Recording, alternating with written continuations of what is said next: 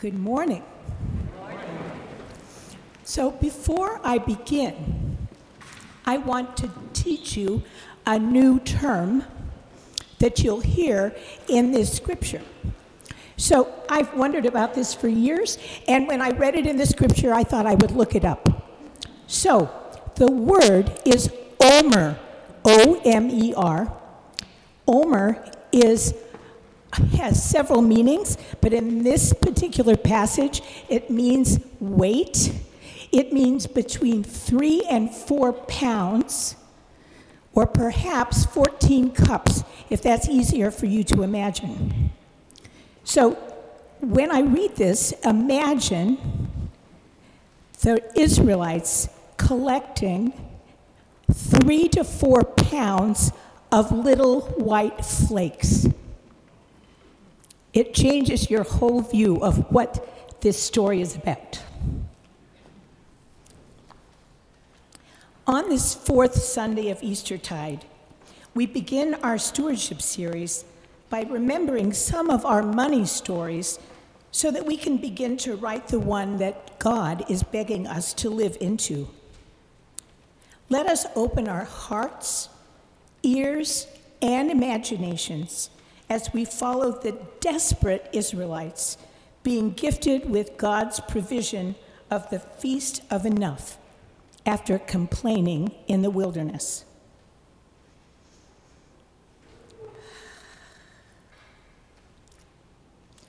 The whole Israelite community set out from Elim and came to the Sin Desert, which is located between Elim and Sinai. They set out on the 15th day of the second month after they had left the land of Egypt. The whole Israelite community complained against Moses and Aaron in the desert. The Israelites said to them, "How we wish that the Lord had just put us to death while we were still in the land of Egypt.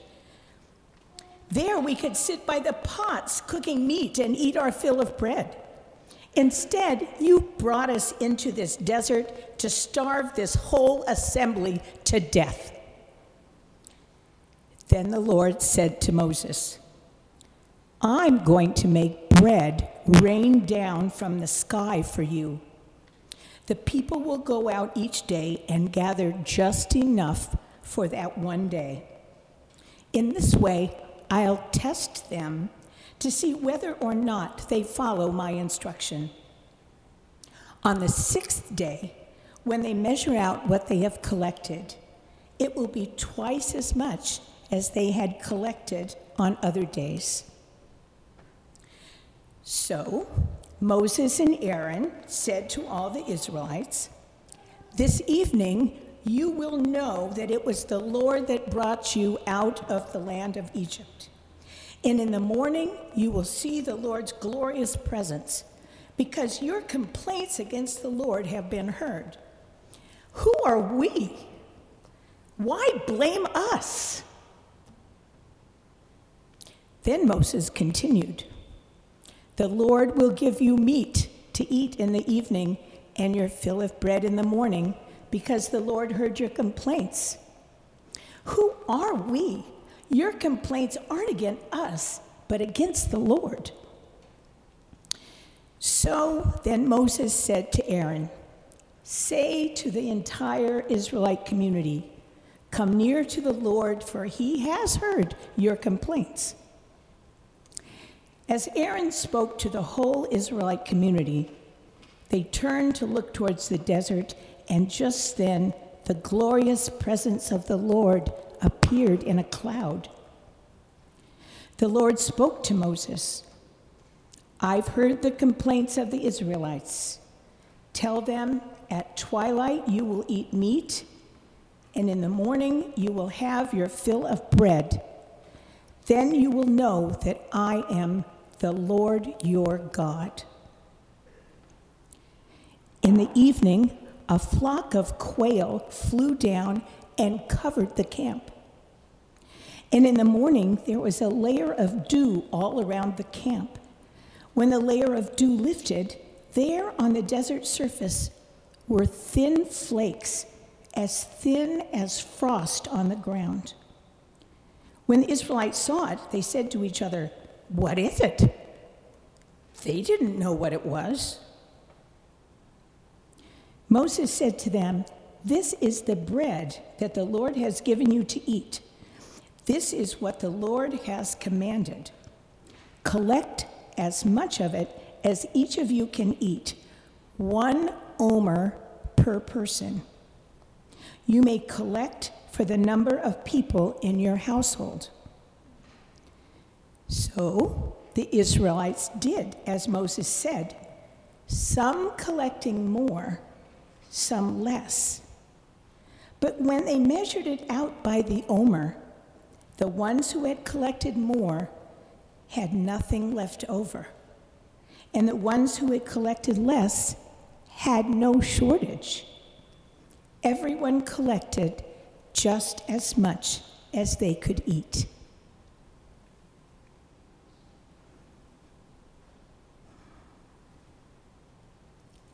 The word of God for the people of God.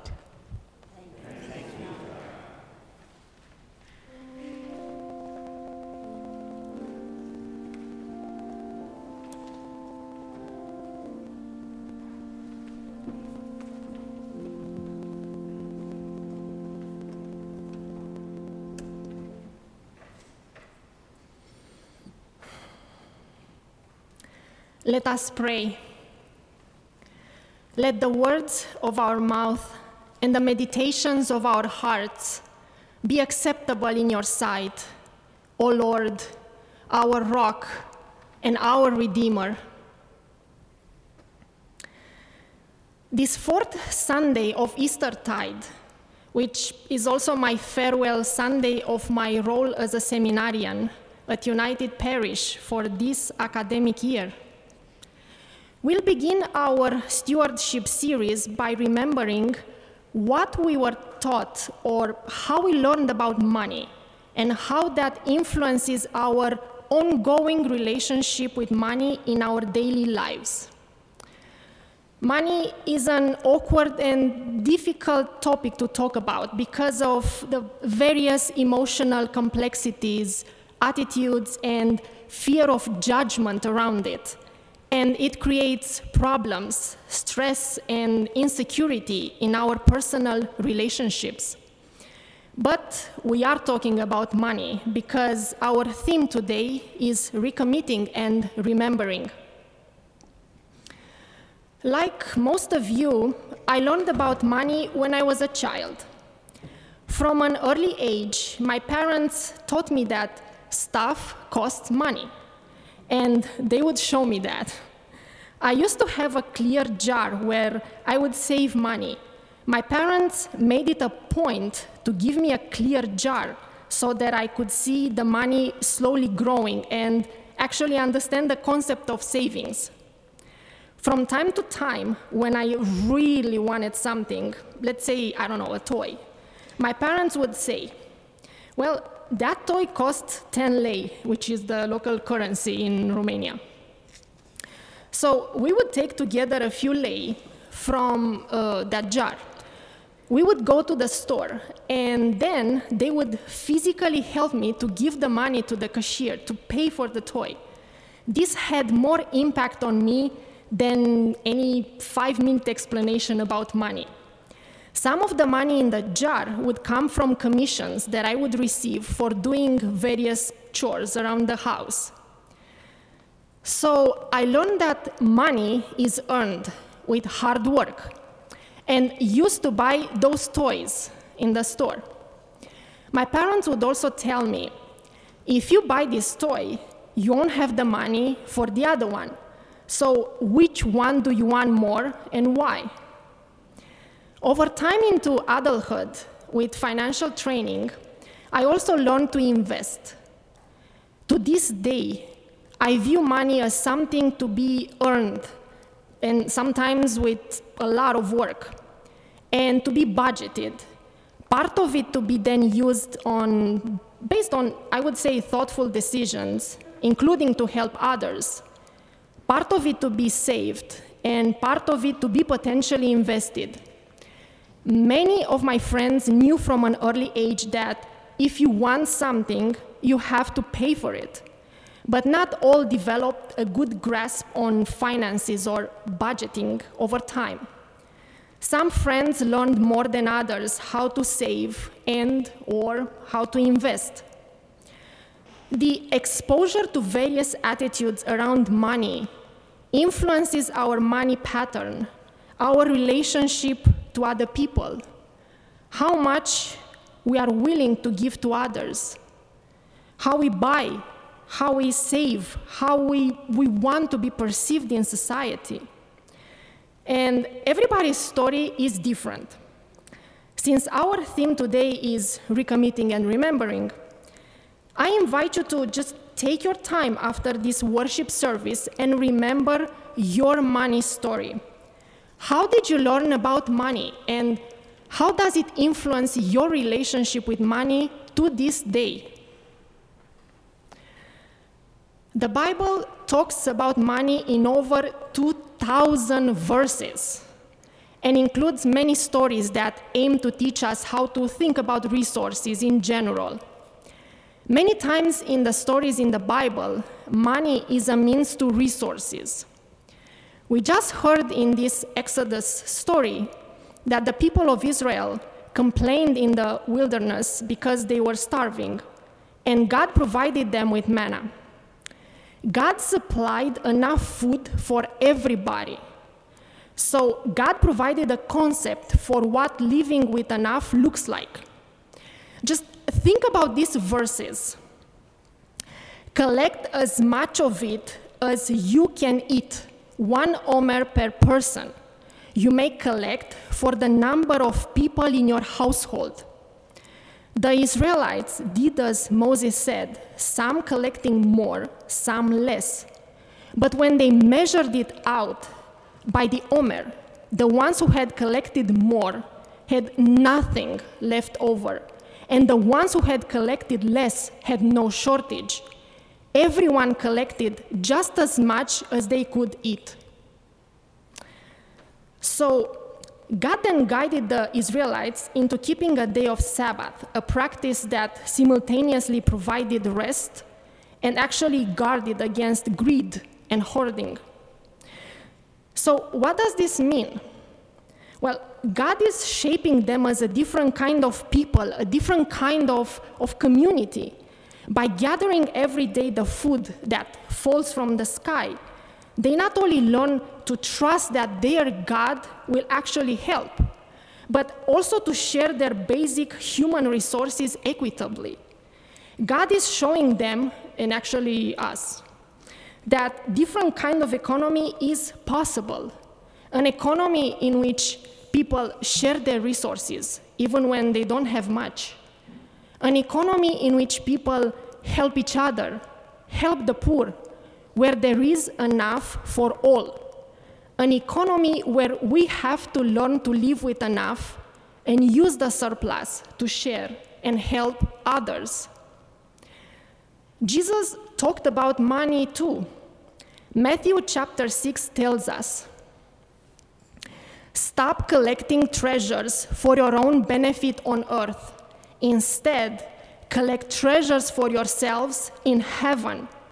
Where your treasure is, there your heart will be also."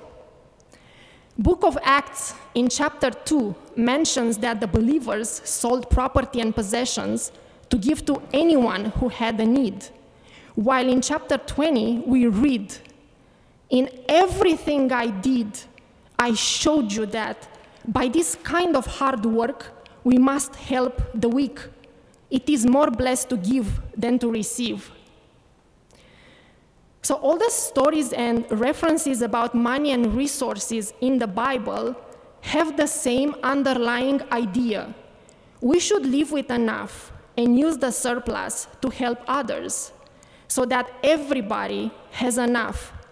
Ensure that the resources on this planet are shared equitably. Well, this feels like it's easier said than done. How do you actually define enough? How do you discern what is enough? What does enough money, food, time, and resources look like for you? Can you determine when you had too much or too little? Well, I learned in business school that savings to cover housing and all other expenses for a year would be considered a good definition of enough. But is it really? What happens if you want or you need to go back to school for better career opportunities and you have to pay tuition, but you just don't have enough savings and you have to get a loan? And what if you can't get a loan? What if you have to send your children to school? What if you have an accident and you end up in the hospital and you have to pay a huge medical bill? In a society where economic downturns and financial crises can happen with, I would say, relative regularity, and one can experience financial insecurity, it's not easy to decide when the accumulated resources are enough in order to start sharing and truly help other people. I certainly struggle with this. And in societies focused more on individual than collective success, without much safety net, that financial cushion to maintain financial autonomy needs to be even higher. How can we live with enough, especially in our consumer capitalist society where the pursuit and accumulation of wealth is praised as the ultimate measure of success and happiness, many times even ignoring the environmental and social impact that it has? The more the society evolves, technology develops, and new products and services are created, the more people want to have access to them, experience, enjoy them. The social practice and, in the end, the set of relationships that are put in place in the manna story in the Exodus, I would say, collide with the established economic patterns of our current society. How would people who benefit immensely from such patterns give up their surplus to the benefit of others? And why would they, when having resources becomes an identity, a symbol of a status in society? What would determine a mental shift in people to look towards a living with enough economy? I don't know, maybe a collapse of our ecosystem? And what about the poor people who live with hardships every day? Wouldn't they want to accumulate wealth if they had the chance to make sure that they don't go through poverty again? Life is complex. And despite all these complexities and characteristics of our current economy, we, in this room, and many, many other people on this planet, had many moments throughout our lives when we actually embraced principles of living with enough. Maybe we shared our resources or our food with others. Maybe we opened our houses to refugees. We helped others in various ways. We reduced our food waste or our consumption. We supported products and companies that pay a fair wage to the employees, and the list can go on and on. Whatever we do, all our small steps, every time we examine our choices and their implications, it matters. It makes a difference. The more we and more people look towards principles of living with enough, the more we are on a path to make our society more just and equitable. And again, since our theme is recommit and remember, I invite you to contemplate all these questions and just think about how living with enough has manifested so far in your lives. The people of Israel were wandering in the wilderness, just starving and doubting they would have enough, because in the wilderness, they didn't have the means to cultivate the food necessary to survive.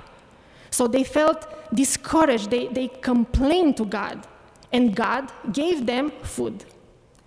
God heard the complaints, saw that the people were hungry, and took action.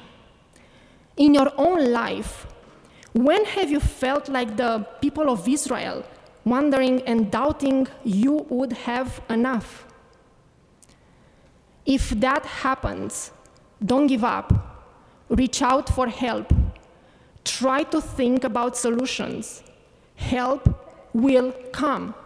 God is with you, is around you.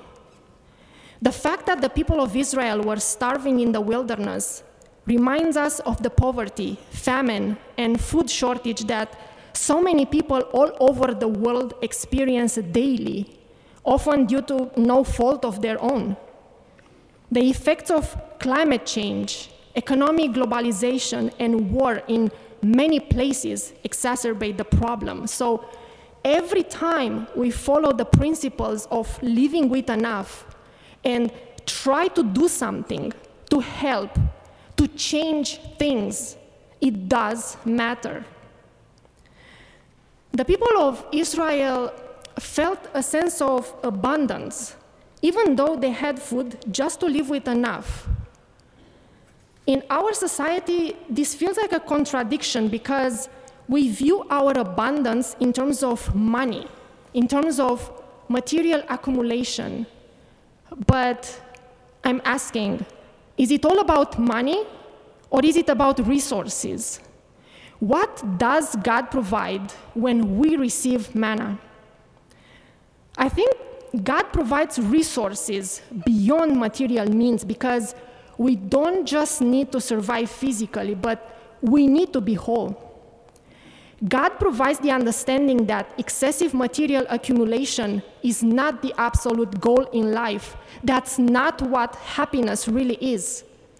We shouldn't live to make money, but make money to live and help others.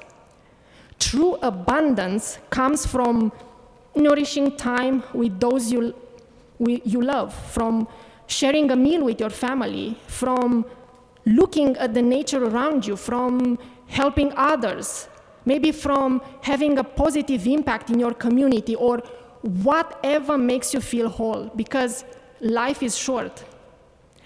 I thought about moments when I felt like receiving manna. There were a few times in my life when I received an unexpected financial gift for work that I've done. I felt gratitude and excitement. I felt appreciated, like I've done something right. I felt blessed. And I usually shared those gifts with people in need as much as I could. I felt at peace when I did that. It was the right thing to do. Manna came into my life in many other ways. Through the love and support of the people around me, my partner, my family, my friends, through career opportunities I had throughout my life, through unexpected solutions to problems when I prayed, through unexpected support in low moments of my life, through the chance to be healthy and be alive. God was there for me, was around me, and I want to give back as much as I can. And since we are called today to recommit and remember, I invite you to identify a time in your life that felt like receiving manna and contemplate what it feels like to receive this.